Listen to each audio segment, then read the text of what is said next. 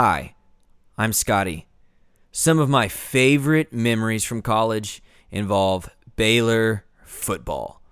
And many of those memories are accompanied by great memories of the banter that came with the territory. Yeah, it's the banter that makes college football so fun, and that's what I'm here to bring to you. Bears Illustrated presents Please Bear With Me.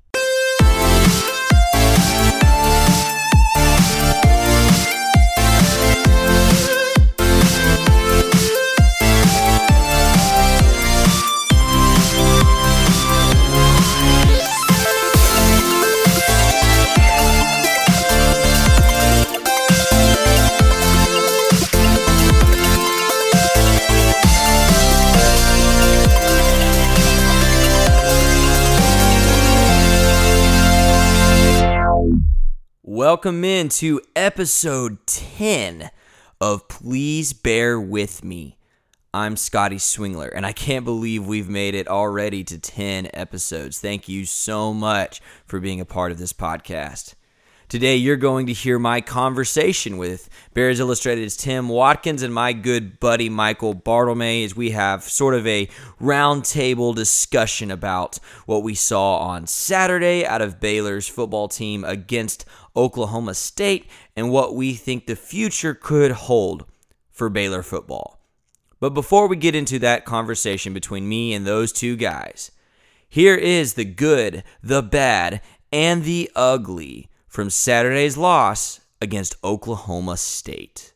The good. My favorite, Terrence Williams is back. Enough said. The bad. Tackling. Matt Rhule promised Baylor fans a team that was physical and disciplined, and tackling has been a struggle all season and came to a climax on Saturday against the Cowboys. And the errors are in every area of tackling, from pursuit angles to getting feet squared and set to wrapping up and driving through. This defense doesn't make many good tackles and misses way too many. The ugly. Same song, same dance. The offensive line play. While some holes were opened up in the middle for big Terrence Williams and John Lovett to take advantage, Zach Smith had almost no time to throw.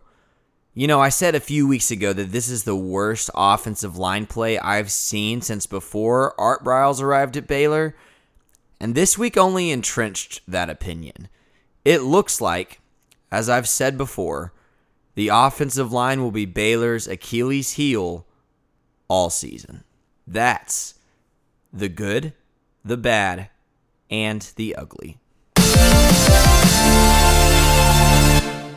Here is the latest news and notes concerning Baylor football.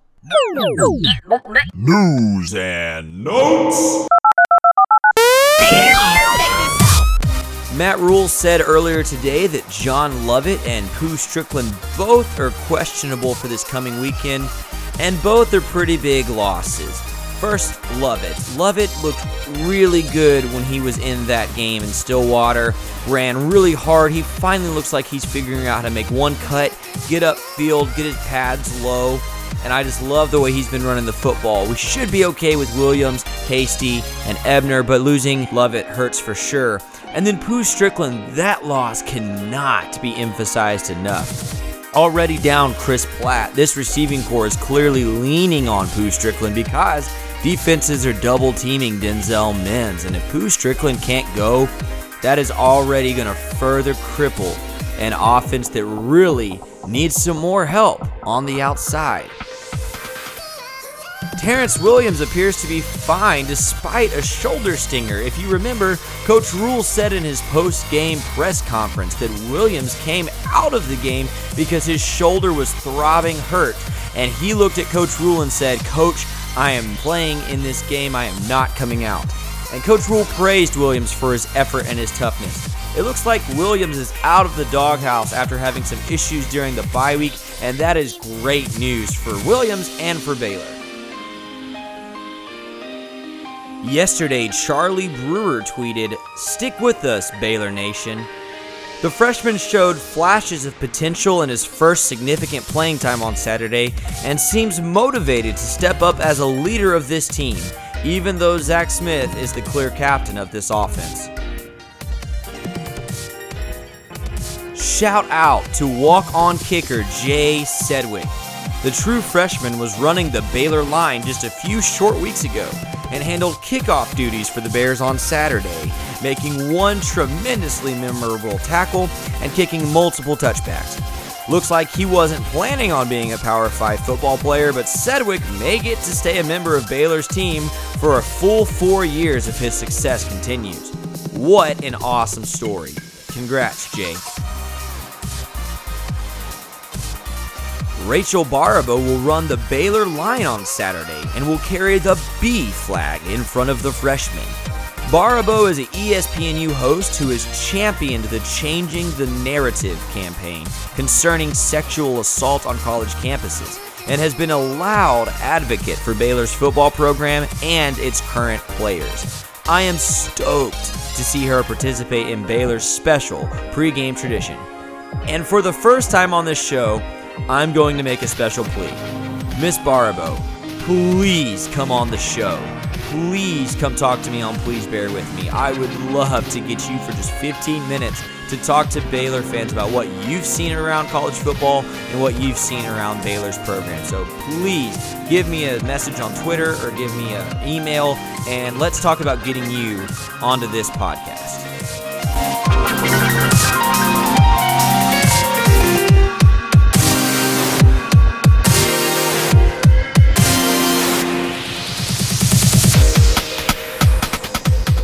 Before we get into this week's conversation with my friends Tim Watkins and Michael Bartlemay, I just wanted to say a couple of things to you. If you haven't listened to the 2 episodes I put out last week, they are both interviews with former Baylor football players, one with former running back Silas Nacita and one with former cornerback Ryan Reed. Both guys are friends of mine and have been for a couple of years, and I was really happy to have them on, and I really like what they both had to say. It's worth your time to go listen to those 2 episodes. That being said, the Silas Nacita episode from last week is now my most listened to episode ever, and our numbers continue to look better and better. And for that, let me please say thank you. Thank you for making this possible. It's been a dream of mine for a long time to cover Baylor football, to be a member of the media, to talk to you week to week, and you are making that possible. Because you are listening, this is worth doing. And so thank you so very much for downloading and subscribing and listening to Please Bear With Me. This is the first time I've really asked anything of my listeners, but I'd really like to ask just a couple of things of you. First, if you like the podcast, please make sure you're following us on Twitter and on Facebook. Twitter, you can find us at Bear_podcast. And if you search Facebook for Please Bear With Me, you'll find our page there as well.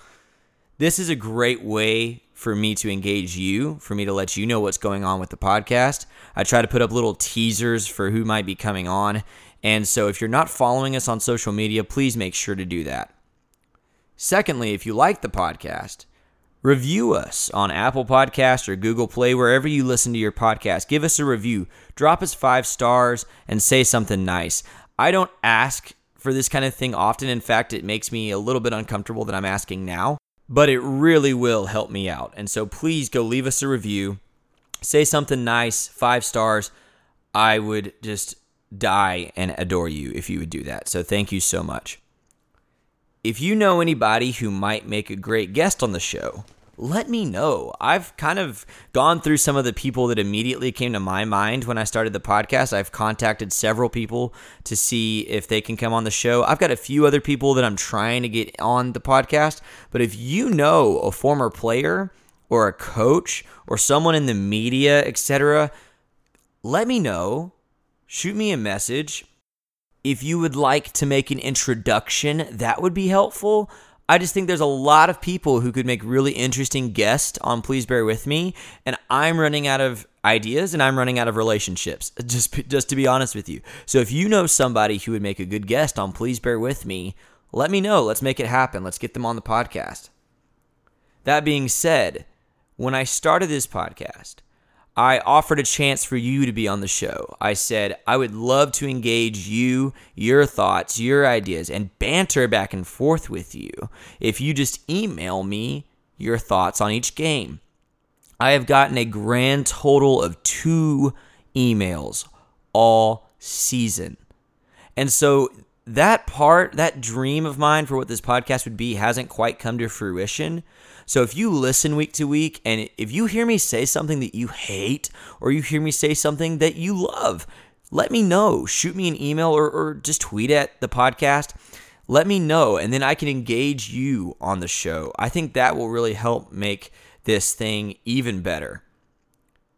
Let me say this. If you don't love the podcast, if there's something I've been doing that you don't like, if there's a segment you don't like, if there's something that you think I could improve upon, let me know. Again, let me know your ideas and your opinions and how I can make this podcast better. If you don't like the show, please don't give us a crappy review. Just let me know what I can do to make it better.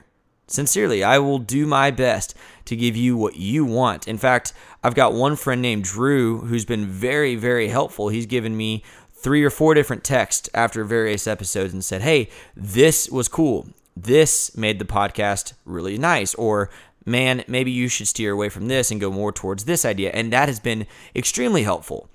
Drew Humphrey, shout out. So if you think you have an idea for how the podcast could improve, let me know. And last but not least, let me just give another shout out to some people that have made this possible. First of all, Bears Illustrated is what they have stepped in so that this podcast will no longer be a football season only podcast. We are going full-blown Baylor Athletics podcast. In just a few weeks, I'm going to have some guys on to preview the basketball seasons coming up. So that is not because of me. That is because Bears Illustrated made that possible, and Bears Illustrated has given me their full support. And so if you aren't subscribed to like a Sikkim 365 or the premium membership on Diehards or whatever it is, if you don't have a go-to source for your Baylor athletics information, I would ask you to look into signing up to be a VIP on Scout.com and getting that access at Bears Illustrated. We are working really hard to put together a cool team of people who are passionate about Baylor sports and who will do a good job covering them for you. We added Andrew Miner to the team last week. Andrew's a friend of mine from Baylor. He is the guy who came up with the "We Are Going to Win" sign, if you saw that on TV or at the stadium when we were at Baylor, and he's going to be covering a lot of Baylor basketball for us. He's a great dude. He's a smart dude, insightful guy, good writer, and we're going to be adding a couple of more people coming up here that are really talented and really special. And so, I don't want to take you away from another website, because the guys at Sikkim 365, people at ODB, the people, over at Die Hard, Shihan Jayaraja is one of my good friends. So I don't want to take you away. Please don't unsubscribe from one of them to subscribe for us, okay? That's not what I'm saying. But if you can subscribe to Bears Illustrated, if you can afford to do it, and especially if you don't have a go-to place for your inside information on Baylor athletics, please consider subscribing to Bears Illustrated. Sean Scooble is a good friend of mine. He made the logo for the podcast, and he is an independent graphic design artist who lives just outside of Waco. And he has told me he will give 10% off to anybody who orders and mentions Please Bear With Me podcast when they order with him. That's a great opportunity. If you're trying to start a small business, if you have a church group, whatever, and you need some graphic design work done for a t-shirt, for a business card, for a logo, give Sean a holler. You can find him at Skubal, Scooble Designs, one word, on Instagram. Message him there. Let him know you heard about him on the podcast and order with him. And lastly, my cousin, Travis Thompson, made all of the music you hear on this show. The incredible music, the transition tunes, the intro song, that little bit I just had playing behind the news and notes. Travis did all of that. He's super talented, and he is trying to make his way out there as an EDM artist. You can find his stuff if you search Iron Kids, like Iron Man, but with kids. So Iron Kids. Two of the songs I would recommend to you to go listen to, one is called Find Me, featuring Sarah Tracy, and the one that you just kind of heard in the background is called Stream of Consciousness, and that's one he just kind of BS'd y'all, and it's the best thing. So seriously, go check out Iron Kids and give Travis a holler, let him know you enjoy his music. Thanks for listening to that. Now that I've gotten all of those things out of the way, I just want to one more time say thank you for listening to Please Bear With Me. Keep listening. Give me your thoughts. Remember, Scott Swingler, SCOTTSWINGLER @gmail.com. Subject podcast for any of that. Or you can find us on Twitter @bear_podcast and get in touch with me. Thank you so much. Here we go. I got on Skype and talked to Tim Watkins and Michael Bartlemy, and we just had a roundtable discussion. We're 0-6. We lost to Oklahoma State in a bad way. What do we do from here? Here's that conversation.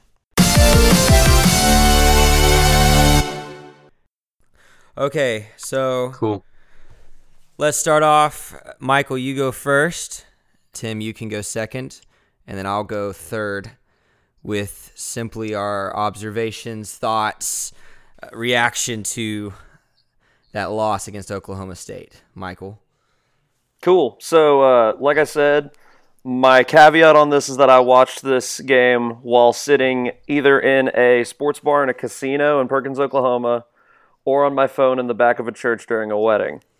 But I've got about 4 takeaways so far from the game. The first one being, and this is going to be kind of surprising probably, I think we saw a glimpse of what Matt Rule wants that offense to look like. I think if you go back to that first drive, like we ran the ball actually effectively for the first time this entire season. And you started to see some of those quick passes, some of those pieces of the offense that he really wants to see of that running game and meshing that with a passing game and what that's going to look like, which was nice to see. Obviously, long-term, that didn't turn out for the whole game, but that first drive was really, I think, a microcosm of what we want. Second piece was that this secondary, which is young, was pushed, challenged, and lost. We played against the best wide receiving core in America, and I think despite the growth that our young secondary has showed, our DBs got absolutely torn up in that game. Third, this is something I've been thinking about a lot. Our safeties struggle against the run. And my problem with that is we tend to put a lot of the onus on the safeties, and there's 7 dudes in front of them. Our safeties are being forced to make a lot of plays against the run. And that's a problem in and of itself. And I think that we're avoiding that problem by talking about the safeties a lot. The last one is the 2 things that all they require are discipline and toughness to do well, and effort in football, is tackling well and special teams play. And those are 2 things that Matt Rule always talks about, is like, oh man, we're going to be good on special teams and we're going to have good fundamentals. And you'll see moments of good kick coverage. I haven't seen hardly any moments of tackling well, but I've been very, very frustrated by those 2 things being big talking points of Matt Rule's discipline and toughness. And I don't think we've seen hardly any of that come through on the field in areas that you would expect a first-year coach to be able to make an impact in. Awesome. Mr. Tim Watkins, give us your input, please, sir. I mean, it was a beating. It was a beating. Baylor was beaten up physically on both sides of the ball. They had no answer at all when it came to James Washington, Marcel Aitman, and as Mike said, the best wide receiver core, at least in the Big 12, and you'd be tough to find a better duo, nevertheless trio of seniors when you include Chris Lacey. I mean, these were 5th-year seniors going against freshmen and sophomore in the secondary, and that was the difference in the game to me. You saw it all across the field where Oklahoma State has a junior or a senior, a 5th-year senior, and Baylor's trying to match up against a freshman and a sophomore. And we were beaten. You know, every game before this one, we had the ball with a chance to at least tie or take the lead in the 4th quarter. This was always the game that I was most worried about because offensively, I believe Oklahoma State has the best offense in the Big 12 and probably one of, if not the best offense in the nation. Justice Hill is special. He had 14 carries, 117 yards. Baylor bottled him up outside of that one big 79-yard rush. But they had, as a group, 276 yards rushing. 7.3 yards per carry. Even if you take away that 79-yarder, they gashed us whenever they wanted to get some tough runs and then threw over. They averaged 23.6 yards per completion. You just can't do that. You can't win the game. And to Michael's point, I think offensively we did a lot of the right things. You know, we averaged we had possession of the ball for over 35 minutes. We had the possession of the ball 20 minutes in the first half. And we were down 28-10 or 35-10, excuse me. And they just had big play after big play after big play. We would get a decent drive and settle for a field goal. This team still doesn't know how to finish drives. They struggle in the red zone terribly. They get 2 or 3 additional touchdowns. I still don't even know if this is a game because I think Oklahoma State could have named their score defensively against the Bears. This is a very, very young Baylor team.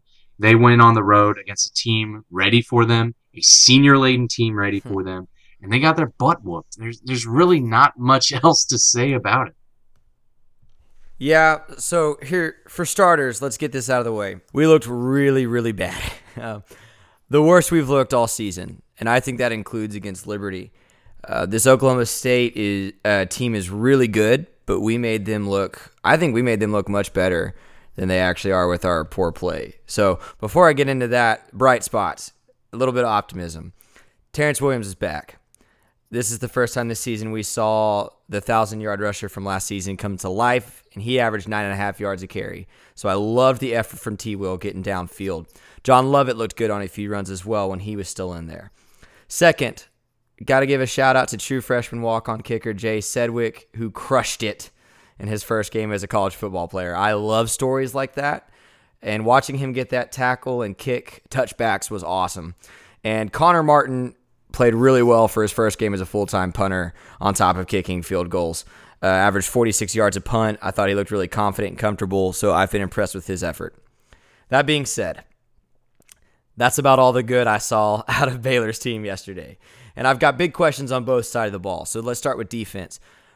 Raja Preciado, y'all, was surprisingly a downgrade from Davion Hall at safety. I counted, and he whiffed on at least 5 tackles that I counted where he should have had a big stop and just missed. He completely blew his assignment in the red zone in the second quarter on that McCleskey touchdown. He should have been in the right spot, completely just blew it. The front 7 of the defense, for the most part, failed to create any pressure, which has been kind of an up and down roller coaster this season. I thought our corners, believe it or not, I thought they played admirably. Again, kind of like you guys said, you've got true freshmen and a converted wide receiver and another sophomore in Graylin Arnold playing against the best receiving core maybe in the country. Obviously, they were outmatched in every way. On offense, Zach Smith reverted to an unsure, inaccurate, turnover-prone quarterback that sometimes lurks underneath those moments of greatness. And although he played poorly, we got to admit most of his struggles had to do with the offensive line, which once again was horrendous. I said a couple weeks ago that this is the worst offensive line Baylor has had since pre-Art Briles, and that thought just keeps getting validated week after week. And the receivers on the team underwhelmed. Doesn't look like we know how to run a lot of routes very well. Nobody created separation except Nicholson on just a couple of plays. Even Denzel Mims, who's looked really promising, took a step backwards. But here's my biggest question mark on this team, and maybe this is where we can start the conversation, is coaching. It's coaching. And I love Matt Rule, and I love what he brings off the field, and I love him as a guy, and I think his vision will work. But here's some questions I have. Here's some of my concerns. Every week we've taken timeouts because we're simply not lined up correctly. And it's happened on offense, defense, and special teams this season. I don't understand the Zach Smith fake injury, trot Charlie Brewer out for a trick play that is weird. It's 2 times in a row. I don't understand what is going through anybody's head when it concerns Charlie Brewer coming in for a couple plays. I don't understand why that first drive, like Michael mentioned, I thought we ran the ball right up the gut and looked really good doing it. And then the next 2 or 3 drives, we tried all these jet sweeps and tossing it to the outside some more. Don't understand why we can't keep going up the middle. Don't understand why we can't score touchdowns unless we're 30 to 40 yards outside the end zone. We should not have scored a touchdown in that game. We got really lucky that a fumble at the goal line popped right into Tristan Ebner's hands. I don't understand why we fail to move the ball quickly when we go down by 20 or more. At that point, you got to, clock management, possessing the ball, running the ball down their throat. You got to start throwing the ball. You got to start getting the ball downfield. You go down by that much, you got to play to win. And so I'll toss this up to you guys. Would you agree there's a lot of questionable looks from the coaching end? So I'll take it. My last takeaway was a coaching question. I mean, again, the only thing that it takes to play special teams and tackle well is discipline and toughness, which are the 2 things that Matt Rule has preached, and we haven't seen any of that. And we can add penalties onto that too. Right, and you can add penalties onto that. So I have had the lineup questions really bother me. That's probably been the single biggest coaching thing that has bothered me, has been lining up and like the fact that we can't put the right people on the field to kick a field goal. I mean, we took a timeout on an extra point because we couldn't figure out who was supposed to be out there. That's a problem. But, I will say, we talk about struggles in the red zone. I vividly remember multiple years under Bryles going, well, dang it, we're within 10 yards of the goal line. Not sure if we'll be able to get it in. I believe that happened the entire time RG3 was in Stillwater when he won the Heisman. I believe there were about 6 times we were inside the 10-yard line and went 4 times at the goal line and couldn't score. So I'm not sure how to feel about that. As bad as this offensive line is, I'm not sure that that's necessarily a coaching problem that we can't score in the red zone. That's time when you need to be able to pony up and put your big boys out there and get some yards. And I just don't think we can do that physically. But the lineup questions and tackling and special teams, absolutely a coaching concern. But I mean, at year 1, hopefully something changes. I don't know that we can sit here and point a ton of fingers yet.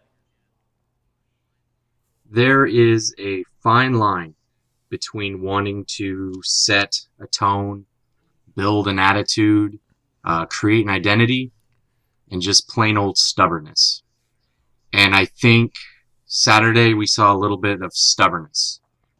You made the point of down by 20 and we're still snapping the ball with 5 seconds to go. One of the things that Matt Rule discussed when he was hired, he's like, we're going to adjust tempo. We're going to change tempo. We're going to go fast. We're going to go slow.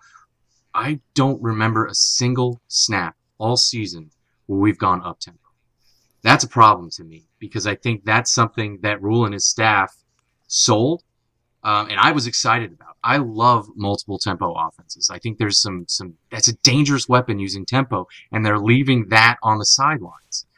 I think the problems in the red zone, they are obviously highlighted by the lack of talent, lack of depth, lack of senior leadership on the offensive line. It's a bad offensive line, especially when Mo Porter went out for a few series after that opening touchdown drive. Josh Malin is, I'm sure he's a great kid. I'm sure his mommy and daddy love him. I'm sure he's got great friends. I hope he has a girlfriend. I'm never going to talk ill will about any kids, but he's a tight end. He was a defensive lineman 2 years ago. There was a reason why he wasn't recruited as a 4-star guard or a 4-star tackle. Those are reasons we're seeing now. We're seeing youth. We're seeing mistakes. Offensively, the wide receivers just disappointed the hay out of me Saturday. It was bad. It was bad. The way to beat Oklahoma State all year is to challenge them vertically down the field. We did nothing down the field. Everything was underneath. Everything was crossing routes. The only time we looked downfield that I saw was that play action hopeful bomb after we got it after the muff punt and Smith took a bad drop. His feet weren't set and ready to throw it, and strip sack. Oklahoma State ball. They get it. They score touchdowns. We took another shot, but it was Tony Nicholson trying to throw it to Charlie Brewer down the sideline. Oh my God, I forgot about that. And Brewer gave up on the route. Brewer gave up on the route. That was a great play call. Hey, I loved it. He had it. Nicholson threw a darn good ball. It was a real good ball. You're a quarterback. You're a quarterback. What are you worried about overrunning the ball? You're a quarterback. Run through the ball. I mean, come on. Yeah, I'm sorry. I forgot about that. Jeez. So coaching wise, I mean, I'm really, really, really trying to see the big picture and what they're trying to do with the personnel and the talent that they have. There's a lot of holes on this roster, and I've written about it a little bit, where what Baylor wants to do offensively is centered around a power running game, which we finally have Terrence Williams back. And you're right, Scotty. He looks great. He looked great. He ran angry. He ran motivated. Rule said after the game that late in the third quarter, he had a real bad shoulder stinger. Rule wanted to take him out, and Terrence Williams was like, no, I'm finishing this game. He's a man. We've talked about it before. It's a difference between John Lovett being an 18-year-old and Terrence Williams being of legal drinking age. He's a man. And he ran like it. And Lovett looked good. But offensively, we don't have the personnel to be able to block that way. They want to involve the tight ends. Let's give a round of applause for the tight ends. They got some targets. They got 3 receptions. Jordan Feuerbacher had 2 receptions. Tyler Gaines? I saw it, but I don't remember the name. Yeah. I don't know how to pronounce your name right off the top of my head. It's number 80. The only reason why I remember that because I'm a Jerry Rice fanatic. And he obviously is too, because they don't give tight ends number 80 very often. 3 catches by the tight ends. That's great. But I got to be honest. Our worst game was when we involved the tight ends in the passing game. So I don't know if it's a fad or something. But we don't have any tight ends that can catch. We don't have any tight ends that can create space and create separation and get open. Feuerbacher caught one little quick route. He caught the Briles special of the play action fake, and he's been blocking for 45 straight snaps, and all of a sudden he just goes and he catches something. Great. It's a great play. We could run 1 to 3 of those a game, and that's what our Briles did. And we're still not involving the tight ends. We're still not involving the running games. There's still lack of innovation, lack of Denzel Mims was a ghost. Tony Nicholson did okay. Everybody else, I don't even know who even to answer to. Jared Atkinson did nothing. Gavin Holmes, R.J. Sneed, they didn't do anything. They didn't get open. And Smith didn't find them if they were open. And he was trying to find them. And the running game looked good. But we couldn't complete a pass. So you're never going to score in the Big 12 if you just rely 100% on run. Well, and that's almost my question. You mentioned personnel, and trying to do what best fits your personnel. With that offensive line, you got to try to take some shots, and you got to try to get the ball out and to those receivers, because you're not going to be able to run on the edge. I mean, how many times have we tried to run on the edge and it just gets bottled up every single time? Whether that's Nicholson on a reverse or a sweep to one of the running backs, that just does not work with this team. Yeah, they've got a lot of big offensive linemen that were recruited for a very different reason and purpose. That's one of the reasons why we see so many former tight ends and freshmen playing, because they're actually been recruited by this staff and moved to this staff because he wants smaller, more agile linemen. And we're not there yet. And the flip side of that of not having an offensive line is, can they give Smith or Brewer, whoever's behind center, enough time to throw deep? You would like to see the play action work, and we really didn't see a lot of that, especially deep. I mean, missing Chris Platt, it's killing this offense in terms of taking deep shots. Mims can do it, but when you have a safety rolling over the top of him every single play, he's not going to get deep. And Mims was pretty much a star decoy Saturday, because they kept sending him deep, trying to take the top off, and they said, okay, we're going to roll a safety over the top. I'm confident that they had a lot more pass plays called that were checked to run plays, because they had 5 guys in the box, and they had 2 deep safeties, and they're showing 3 or 4 deep looks, and they were just begging Baylor to run the ball. Yeah, I think at some point you have to ask the question, and Matt Rule continues to say, we're trying to win this year for Taylor Young and Davion Hall and whatnot. And I think at some point you have to just look at it and say, no, we're not. And we're not. And to an extent, I have to say that's okay. And I hate to say that, but because you're talking about winning with the personnel we have versus, building now. I don't think that we can win now while trying to win later with what we're trying to do long term. because either you try to install this system and you try and do it right now and you try and teach the young guys on their way, or you scrap it and you go with what we can do. And I'm not sure that those two things can mesh right if you're trying to do both. And that's a good point, but I think going back to what Tim said a little bit ago, I think one of the big questions I have is I understand you have to start building. You have to build what you want. You have to show what you want because you have to be able to show recruits, hey, this is who we are. This is what we're building towards. You have to be able to start installing this mindset and this system from day one. But I think going back to what Tim said, we're seeing one side of, I think, what we were promised. Mm-hmm. And I think there's always going to be, at least for the next couple of years, I think, especially being in Texas, you're going to get wide receivers that can run 4.3s out of high school. And so to say, well, we're just going to be a ground and pound pro-style team, heck, Alabama has started running spread looks and started going up tempo when they need to because they have a mobile quarterback and they always have a couple talented guys outside. So I think, while I think you're right, there's to some extent we have to say this is about establishing who we are now. We're establishing something that I don't think still completes the picture. Or at least we're getting a skewed picture because how well did we throw it against Oklahoma? Yeah. It's tough because your speed guy just had reconstructive knee surgery. Who else is the real true burner on this team other than Mims? Having lost Chris Platt for the season dynamically changes what this offense can do, especially when there's a safety over Mims all the time. I mean, Pooh Strickland is not a deep threat. He's a what do they call it in the NFL? A smooth runner. He's not fast. You know, he catches the ball. He's good at getting open. I think he's probably our most refined and polished route runner. He's got good to solid hands, but he's not going to break the lid off the top of a defense. R.J. Sneed is not that guy. Gavin Holmes is not that guy. Tony Nicholson is not that guy.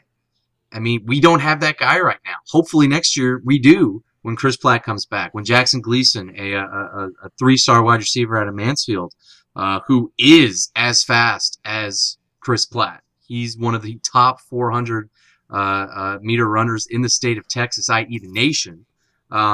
He's as fast as Platt. And he's getting better as a route runner. There's still a lot way. We actually had an update with him on BearsIllustrated.com Sunday morning. Gabe Brooks, one of the recruiting analysts, actually was at the game, the Martin Mansfield game, which, funny enough, is about 5 minutes away from my house, and I was home with sick kids, so couldn't go. Yay, have children. It's great. And they're recruiting for these type of roles. They just don't have it yet. They don't have it yet. So I think we will see more deep shots. We will see more play action. We saw that when Chris Platt was healthy. We haven't seen that as much since. So the identity of this team wanting to ground and pound and then go over the top, I mean, that's what Kansas State has done for years. I mean, going back to Colin Klein, going back to Jake Walters, that's what they are. They would always be one of the top teams in the Big 12 in yards per completion and yards per attempt, besting even Baylor and TCU when they were running spread as well. That's what Baylor wants to do, and right now we just don't have the personnel to do it. I mean, to be fair, if you take the roots of what the Briles offense was, it was ground and pound and throw it over the top. I mean, that team was built on the inside zone. I agree with you wholeheartedly. I think the other thing about it is that, I mean, particularly on Saturday, I mean, we've had games where, you know, we can work those underneath routes and work till the longer ones. I think on Saturday, part of the problem is that we tried to throw those underneath routes to get Zach Smith kind of in a rhythm. And when your receivers drop, you know, just about every other ball you throw, it feels like sometimes, you know, when they are open, it's really, really hard to get your quarterback in a rhythm to be able to start taking those longer shots. And that's I think what really stuck to me was, I mean, you can look for that longer ball, but man, if your quarterback's not even comfortable throwing a 10-yard curl because he's scared his receiver's going to drop it, and he's going to get, you know, he's going to take one on the chin every time he drops back, that's going to be a problem. And I think also, you know, I think the offensive line just hinders the ability for installing any kind of identity right now. And here's something I had brought up to me earlier this week. I don't remember who mentioned it to me, so I apologize if that person is listening, but I don't remember who mentioned this to me. But somebody mentioned to me, maybe, and again, Michael, this goes back to what you said. Are you trying to win this year, or are you trying to build something great for the next 3-4? we are trying to install NFL blocking schemes with dudes who are incapable of it. With high schoolers and former tight ends. Yeah, and under Briles, like you said, it was a lot of zone blocking. And it was a lot of pull one guard and hit the guy closest to you. I mean, and it worked because it's simple. Because if you're anything athletic and you're kind of big, you can do those 3 or 4 types of blocks. It was beauty in its simplicity. Right, and so part of the criticism I've heard from this guy in particular early this week, but a few people is, man, Matt Rule is trying to build an NFL offensive line with NFL complexity out of guys who can't do it. And furthermore, I've heard it asked, does that work in the Big 12? I kind of think that's a silly question, but it's a valid question. Because the Big 12, as much as we're trying to prepare, and Matt Rule has said we're preparing players to play in the league, we're going to recruit well because we're going to get guys in the NFL, and I believe him. But does that win you a Big 12 championship? I don't know, because the last several haven't been that way. My biggest concern about this, we're going to put them in the league, we're going to have this NFL-style scheme, is there's a set number of teams that can run an NFL-style team at the college level. And the reason why that is because there's only so many players that are good enough that you can dominate the fronts that you need to dominate and the way you need to do it with an NFL-style scheme. The reason why Briles' offense worked really well is because you could find a kid like Tevin Reese, who was like a 2-star tight. I think didn't he come out as a one-star tight end? A one-star He was a tight end in a veer offense. Yeah. And he had, I think, like 9 or 10 career receptions. Exactly. You can find a guy like that and make him incredible because your offense is built to do those sorts of things. I have concern, and Texas could probably run a pro-style scheme and recruit well for it if they really committed to it and did it right, because they can, and they can recruit for that. I have concerns about a school like Baylor's ability to be able to run that kind of scheme and be really successful with it just because of the recruiting nature that comes with it. I don't think Baylor's ever going to be a super, super elite recruiter. And so because of that, I have concerns about the ability to run an NFL-style scheme at the college level. So what you're saying is you see we don't have the bodies for it now, but maybe we can't even get the bodies for it, period. I have concerns about the abilities to get those kinds of guys, and that's just because I think when you're playing at Baylor, you have to look for ways to get creative. You have to be creative to win a lot of games, and you have to do things differently, and you have to look for inconsistencies, kind of like a little bit of a Moneyball approach.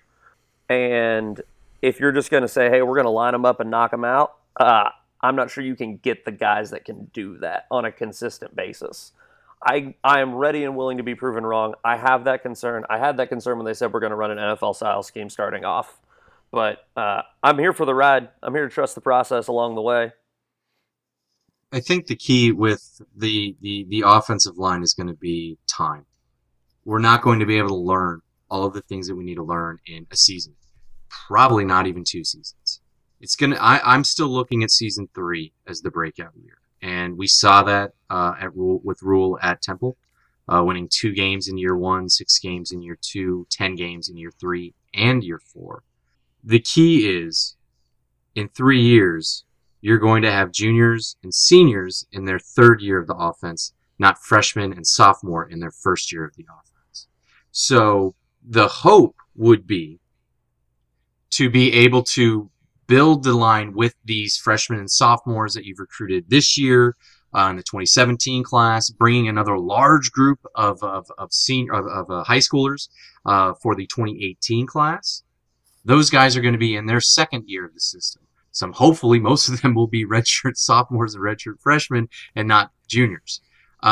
Being able to have multiple years in a scheme, being able to understand the complexities of that. You want to be able to build those guys. And then hopefully in year 3 and in year 4, that's when the recruiting starts to backfill. Remember, when Art Briles took over in his 2nd, 3rd, 4th, 5th year, what was he recruiting with? He was recruiting with Floyd Casey Stadium. He was recruiting with a bowlless streak of way too long. He was recruiting with no Heisman Trophy in the cabinet. Rule has state-of-the-art facilities and tools to recruit. I am most concerned, and something that well, only time will tell, is strength and conditioning. Because I haven't seen the same caliber of athletes, and I haven't seen the same caliber of strength and size and speed that our former amazing strength and coordinator could develop. This new staff, I have been left wanting, so to speak. And that will be interesting to see what they can do with a full season. I haven't really decided if it's not a good fit and they're just group of 5 guys and not Power 5 conference guys. That could be it. Well, it's funny you bring that up because those of us who followed Baylor football closely obviously knew what a incredible asset Kaz Kazadi was. But even though the perception was, well, Baylor's a speed team, they've got no strength, they've got no, as Matt Rule might say, this wasn't a tough team, whatever the language might be. But those guys, we've seen some beast come through Baylor for the last 5-6 years because of that strength and conditioning team we had. So that's a very good point. Okay, we've talked a lot about... You want to call Cyril Richardson not strong? You want to call Danny Watkins not Andrew strong? Billings? You want to call J.D.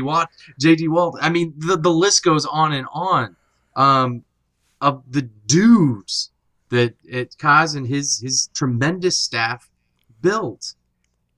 I'm seeing it's alarming a lack of dudes this year. And maybe it's because all of their guys are freshmen and sophomores, and it's tough to ask an 18 and 19-year-old dude to be a dude when they're not a 5-star recruit going to Alabama. Well, I've got a story about that real quick, and then I'm going to try to get us back on this season. But story about Kaz Kazadi. I went to China Spring, and so when Mike Hicks got to Baylor to play safety for Art Briles, I was taking a health class in high school with our secondary coach at China Spring. And he told me one day, he said, man, we couldn't get Hicks over 170. He was like 5'10", little guy. He said, man, we couldn't get him over 170. He was at Baylor a semester, not even a full season, a semester, and Kaz Kazadi had him up at 195. And he was just marveling at, I don't know how you got that skinny kid that big, because man, that they had something good going on. But anyway, let's get back to this season, because we've talked a lot about the future and long term and coaching staff and blah blah blah blah. What's left this season? Hopefully the first win of the Matt Rule era. I think there are winnable games still on this schedule. Kansas and Iowa State, Kansas especially, is not good. They're really, really, really, really bad. Even a trip to Kansas, I still think if the Bears go in there winless, they might be favored in that game.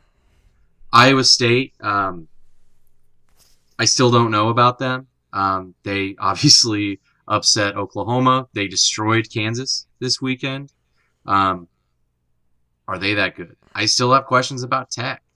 I still think Baylor has a chance against West Virginia, against Texas Tech.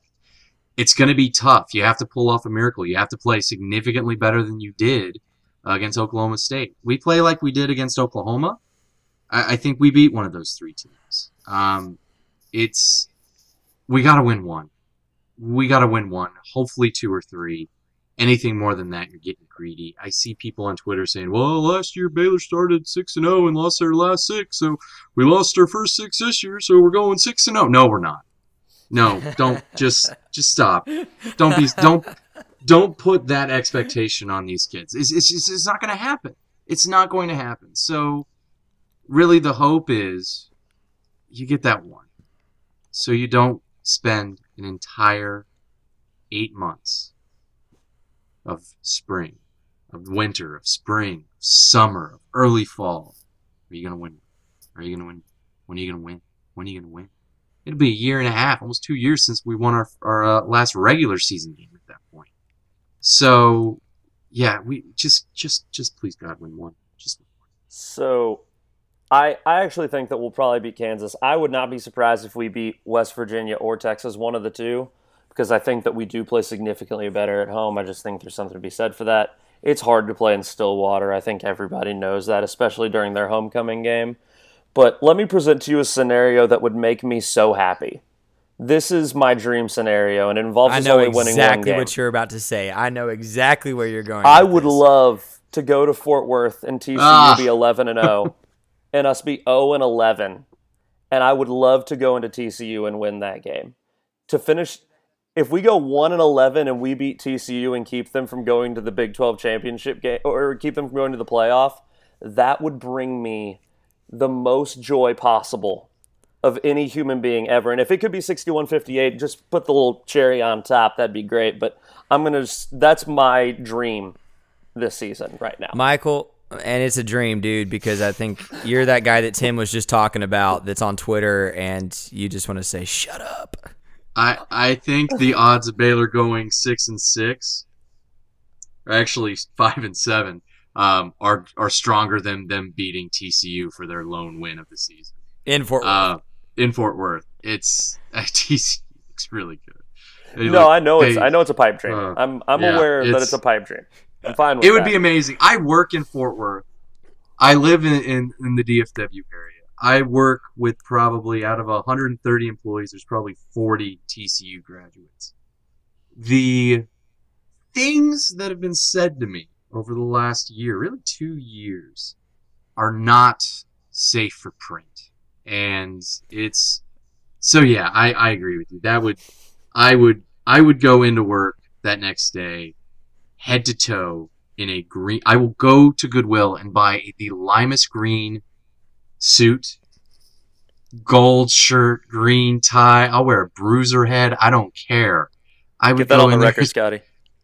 Write it down. If we beat TCU, I'm gonna go full Jack Blank, just completely obnoxious. And I hope that all of my TCU coworkers would actually expect nothing less from me.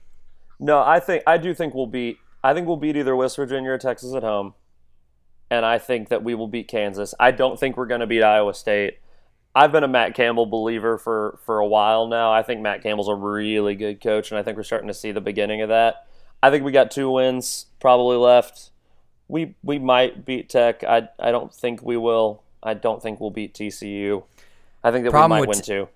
Problem with Tech is they're going to play just like Oklahoma State just did. Yeah. Their defense won't look as good, but they're going to do the exact same thing, and they're going to spread the ball out to multiple receivers. They're going to run up tempo. And that was the other thing that frustrated me about Saturday.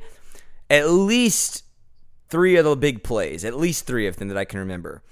The long touchdown run, the deep pass early in the game down the sideline that Washington barely stepped out of bounds and should have scored if the ball had been placed a little bit better. And there was at least one more. We weren't lined up. Mm-hmm. And it literally looked like we were not prepared to line up when only 5 seconds had gone off the play clock. It looked like we were waiting for them to run it down. And we had a bye week to prepare. And again, that just brings back up coaching questions, and we don't need to get into all that. I'm truly baffled by that one because it's not like they haven't coached against hurry-up, no-huddle teams in the past. Like, look at the teams they played against. Tom Herman at Houston, Willie Taggart at South Florida. I mean, name off a million American athletic teams that run a hurry-up, no-huddle offense. I was just that was confusing as all get out. Yeah, it wasn't good, and there was a lot of defensive issues, and that's always been my concern for Phil Snow's defense. It's a very, very complicated defense that asks a lot of the linebackers, and Taylor Young and Clay Johnson didn't have their best games. Eric Ogor really didn't show much. Jalen Pitre was a ghost. The safeties, they're not good, and the whole defense struggled. I think the defensive tackles played okay. Roy, Hunt, Lewis, Johnson, they had their moments. We got gashed really on the outside runs on that 79-yarder. That wasn't really a power run inside. I think our defensive tackles did a good job. Outside of that, whole defense, they just weren't lined up. They weren't prepared. They weren't ready. And I don't know if they weren't prepared for what Oklahoma State was doing or just the pure talent that offense has. That's just a special offense. Mason Rudolph is a tremendous quarterback. And, I mean, he didn't even have his A game. and he still threw for 400 and way too many yards. I think it was 460, 459. He was brilliant.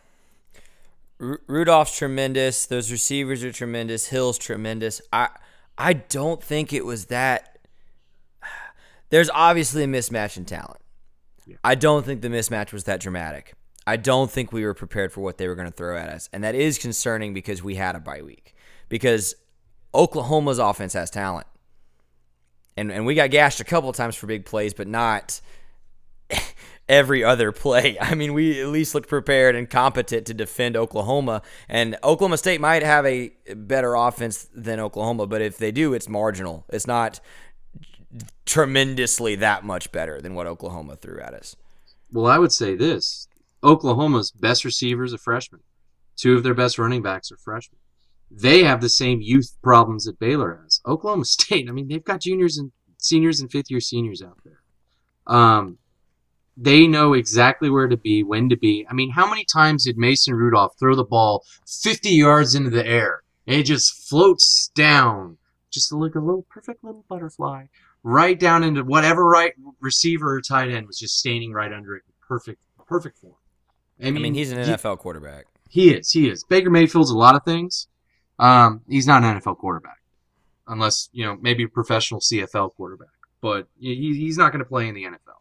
Mason Rudolph has a chance to be a top 25, top 30 draft pick next year's draft.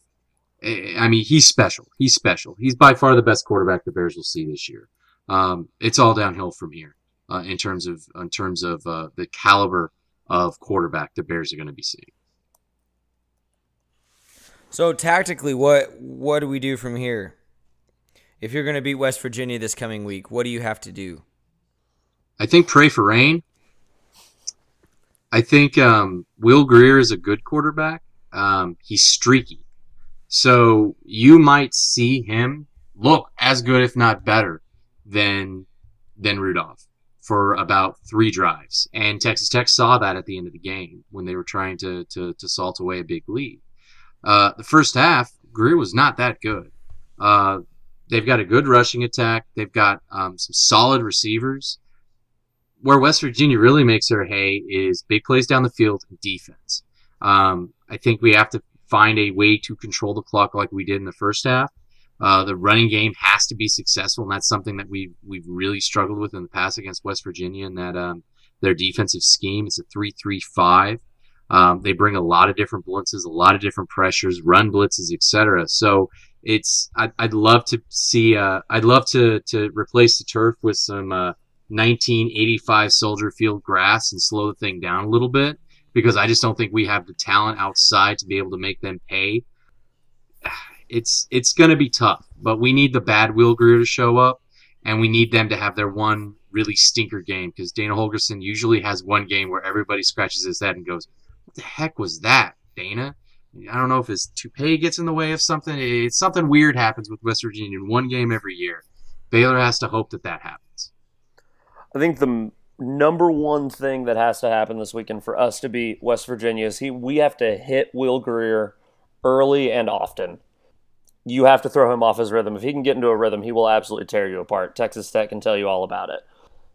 If we can get after him early and we can hit him, similar, honestly, in the way that in the second and third quarter we got after Baker Mayfield, if we can do that again, we've got a chance in this ball game because we can throw him off his rhythm. The other thing that needs to happen is we need for David Sills to, I don't know, catch the flu or something, because that dude's incredible, and I don't think that we have a single corner on this team that can even hope to stick with him on any sort of route. I think we're going to struggle with him in coverage, and we need to just play double coverage on him all day. And I think the last thing is I think we really need the crowd to get into this game. It's homecoming, so you hope that it happens. But I mean, that OU game, that McLean Stadium got pretty loud, and it got pretty wild, and we need that this week. Everybody's feeling a little down. We've had a couple more losses, and we really need homecoming for people to show up and get excited, because that's going to be I feel like the fact that it's homecoming can be an X factor in this game. I think the offense has to find its balance. It always looks like one aspect or the other goes well, and the other aspect can't get going. There have been several games this year where we were able to get some big plays throwing the ball, but weren't able to run it worth a darn. This past week was almost the complete opposite of that. We actually ran the ball fairly well, and when we needed to throw it, we couldn't. So I think you have to see a balanced approach offensively, and that starts 100% with the offensive line. And this is going to be our sad song perhaps all year. But you have to give Zach Smith more time to throw. He has to be accurate when he's throwing the ball. I mean, he's Jekyll and Hyde sometimes. I love Zach Smith because I met him a couple weeks ago. He's a good dude, nice as can be, a leader. He's tough. You know, Michael, you've talked some about how gritty Zach Smith is and how he stands in the pocket and can take hits and show a lot of leadership, and I agree with that. But he's Jekyll and Hyde. There's weeks he throws the ball perfectly. I mean, he makes throws that look like NFL throws, and there's weeks like yesterday, he missed a lot of throws. Even on a couple of his completions, the receivers actually bailed him out. I know we talked about drops, but he got bailed out a couple times by Pooh Strickland when the ball was thrown poorly. And then I think defensively, I think you're right. I don't think Will Grier is great. I think he's a dude who can make some big plays, but I agree with you. I think if we pop him, you make him uncomfortable early, you make him move, get him out of the pocket, make him uncomfortable. Because even Baker Mayfield, who might be the best out-of-pocket quarterback, certainly in the Big 12 and maybe the nation, when we got him out of the pocket, he looked far more uncomfortable than when we gave him time. So I think that's a good point as well. You know, our offensive line coach, I can't pronounce his last name for the life of me. De Leon. De Leon. George. Yeah. At De the Leon. beginning of the season, De Leon said that the offensive line was like the I-35 project, and that quite possibly is the scariest thing that I can think about for Baylor football. Because what he doesn't understand is it's never done. Yeah, exactly. That's the troublesome part. That's the scary part, is that I-35 is still quite possibly the worst road in America to drive down. And I think they've been working on it for like 15 years at least?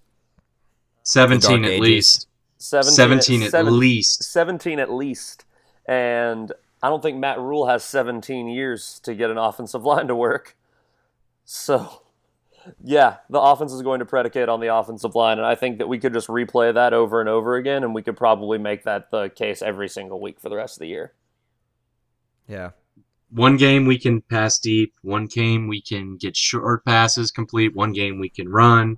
Scotty's right. We haven't seen a game where all three phases are clicking at the same time. Are we able to run when we need to run? Are we able to take deep shots and complete those shots when we need to? Are we able to complete those 3rd and 5, 3rd and 8-yard passes, those 8-yard curls, complete things over the middle? We haven't seen a single game. OU was the closest, and we couldn't run the ball. And it's disheartening that we finally find a running game. Finally find a running game against Oklahoma State. And our passing game just devolves into what it was against UTSA. And yeah, Smith didn't have his best game. He had some issues that hopefully he'll be able to correct. He's only a sophomore. Our receivers had issues as well. There's really only sophomores and freshmen out there. Our offensive line, of course, has had issues, as they had all season long. But they finally were able to generate a run push. Hopefully things start to click. You know, I think against a fast and physical defensive line, Oklahoma State builds their defensive line to generate a pass rush. They aren't set up to stop the run first. They're set up to rush the passer. They had, how many sacks did they have? They didn't have that many. They had, give me 1 second, they had 1 sack. They had 4 quarterback hurries, and that you could probably double, and I would still believe. You could triple it, and I'd still believe it. Yeah, they were meant to rush the passer and have their safeties and linebackers slow to the ball to stop the run. We made them do that, and that's why we were able to gain 4 to 6 yards a carry. West Virginia is different. West Virginia is set up to stop the run first, play tough man coverage on the outside, wide receivers are going to have to make some plays. Wide receivers are going to have to get open. Zach Smith is going to have to throw some dudes open. And they didn't do that against Oklahoma State. If they want to get that first win, they're going to have to do that against West Virginia. And maybe that's the key, again, is the receivers. And, Michael, you know, first couple episodes of this podcast, I questioned Mims. I said, we're putting all this hype around Mims. He had a couple of bad drops early. Then he's played like a freak in the middle of the season. And then he just – the next step in his development to get him to the NFL is you got to create separation. It's why all Dallas Cowboys fans are complaining about Dez Bryant right now, as he seems to have lost the ability to create his own separation. Denzel Mims, you got to create separation. Pooh Strickland, got to create some separation. When is Nicholson going to start figuring out how to run deep? You know, I think each of those guys has another clear, you know, you're good, but you can take another clear step. And I think we can hope that happens before the end of the season. And like you said, Smith, we have to see the good side of the Jekyll and Hyde of Zach Smith, because he's got all the talent in the world. I think for him it's all mental. I think he's kind of like what I just said about Will Grier. He has to get into a rhythm, and I think, you know, if he loses his confidence early, he struggles to regain it. You know, if you can get him in a rhythm early, he's really great. But, you know, if he starts off a little rough, even after that, you know, he needs a good 2 or 3 drives of playing well to really settle in. And if he doesn't, he struggles.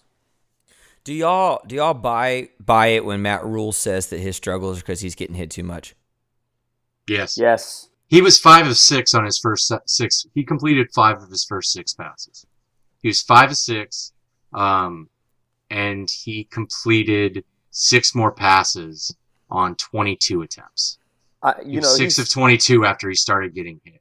He's so young. I mean, I'm going to actually point to David Carr in the NFL. David Carr got sacked a record number of times as the Texans quarterback one year. David Carr was never the same player that he ever was, and it was not for lack of talent. David Carr had a lot of arm talent. Especially when you're young, when you're getting hit as much as Zach Smith's getting hit, yeah, it absolutely affects you. And the fact that he keeps getting back up, and the fact that he can even have good games while getting hit as much as he is really impressive. Yeah, but let's not forget, just to play devil's advocate, I agree with you. He's getting hit a lot. Just to play devil's advocate, the fumble on the goal line was not after he had taken a particularly big shot. He just wasn't holding onto the ball. Like Tim mentioned, the fumble that honestly, that fumble after the muff punt is when we lost every semblance of momentum we had. We looked like we could hang until that play, and that's when Oklahoma State just blew the doors off. So, and that, as Tim mentioned, that was a poor drop back, setting his feet, being careless with the ball. And the interception he threw yesterday was not anything but a poor throw and a bad decision. Yep. He had to throw it, though. I'm not too worried about that interception. He was trying to make something happen down the field, and we're getting blown out. That is what it is. But is it a symptom or is it just a hiccup? I actually thought his ball security, passing the ball, was pretty good. When he missed correctly. He didn't miss high. He missed low quite a bit. He missed outside quite a bit. That's what you want to see from your quarterback. He struggled with this last year as well with Happy Feet. I mean, anytime. I remember them talking about it on the Boise State game. Anytime somebody brought a blitz on him, he was competing like 28% of his passes. He had most of his interceptions at that point. He's gotten better this year at it. The offensive line has gotten worse, but he's gotten better at it. The hope is both of those units take a step forward next year. The pass protection gets better. He gets more confident in the pocket, able to stand in the pocket, deliver the balls, not get happy feet, keep his balance, get the proper setups. I mean, that play action pass that ended in the fumble, if I remember correctly, that was from under center. I believe it was a 5-step drop that he turned to like in a 6.5-step drop. And he was kind of hopping up and down. The defensive player made a tremendous play. He should get a lot of credit for it. But simply put, Mims was wide freaking open. And Smith wasn't ready to throw it when he was open because the timing of his feet wasn't correct and it wasn't with the route. That's something that he has to get better at. And I'm pretty confident that was under center. And if I'm not, I'm a moron and you can call me out on Twitter later. All right, final thoughts for listeners. I'll take it. Final thoughts. The process has hit a speed bump. We'd been every game. We'd fought every game. We had a chance to win every game that we were playing. We can no longer say that. Oklahoma State beat the living crap out of us. There's no arguing about that. They were the better team. The only third of the game that we were competitive in was special teams, where we had great punting, we had decent coverage, and we made 3 of 3 field goals. Outside of that, they had the best offense, they had the best defense. It wasn't even close. The process starts here. The process starts in how this team and how this fan base reacts to getting their doors blown off. If we can recover, make it close against a very solid West Virginia team, maybe pull off an upset against West Virginia or Texas or Iowa State, if that even is an upset. I probably think it is at this point, unfortunately. The process starts here. The process starts in the lessons learned, how we respond, how this team continues to fight is going to say a lot about their future. If they start laying down and giving up, you can kick more players off the team. That's fine. Rule will do that. I think he's shown that during the bye week. But that's not going to fix the problem. He has to be able to keep this team fighting for him, and we saw that in the second half again in a blowout against Oklahoma State. And hopefully we see that for the rest of the year, unfortunately, if we are blown out again. The takeaway for this season, for the Matt Rule era, for literally forever, this team will only go as far as the offensive line can play. This team is not set up to play behind a weaker offensive line. You are not going to see Matt Rule go out there and run a flex bone military academy team to try and accommodate a weak offensive line. It's not going to happen. This team will only be as good as its offensive line is going to be. If we end up with a good offensive line next year and the years following, we'll have a really good team. If we don't, if the offensive line continues to be as bad as it is or gets only marginally better, this team will continue to struggle. Or Matt Rule will completely change his philosophy to try and win. That's it. Yeah, I think my takeaway is I think this game is when I hit the point, and I think Michael, you said it earlier, where I just had to accept we are not going to win this year. And at this point, maybe we're just trying to build for the future. And I'm okay with that.